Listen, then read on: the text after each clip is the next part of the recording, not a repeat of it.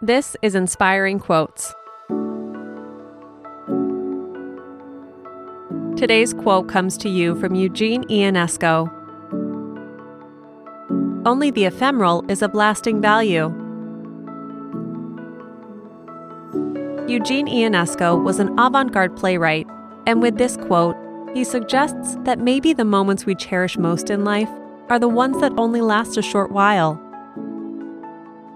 Ionesco argues that scarcity increases value, and those temporal wonders we experience, a perfect snowflake melting on a fingertip, or the last ring of laughter at a dinner party that had to end, become the memories we delight in forever. Have an inspiring day, and we'll see you tomorrow.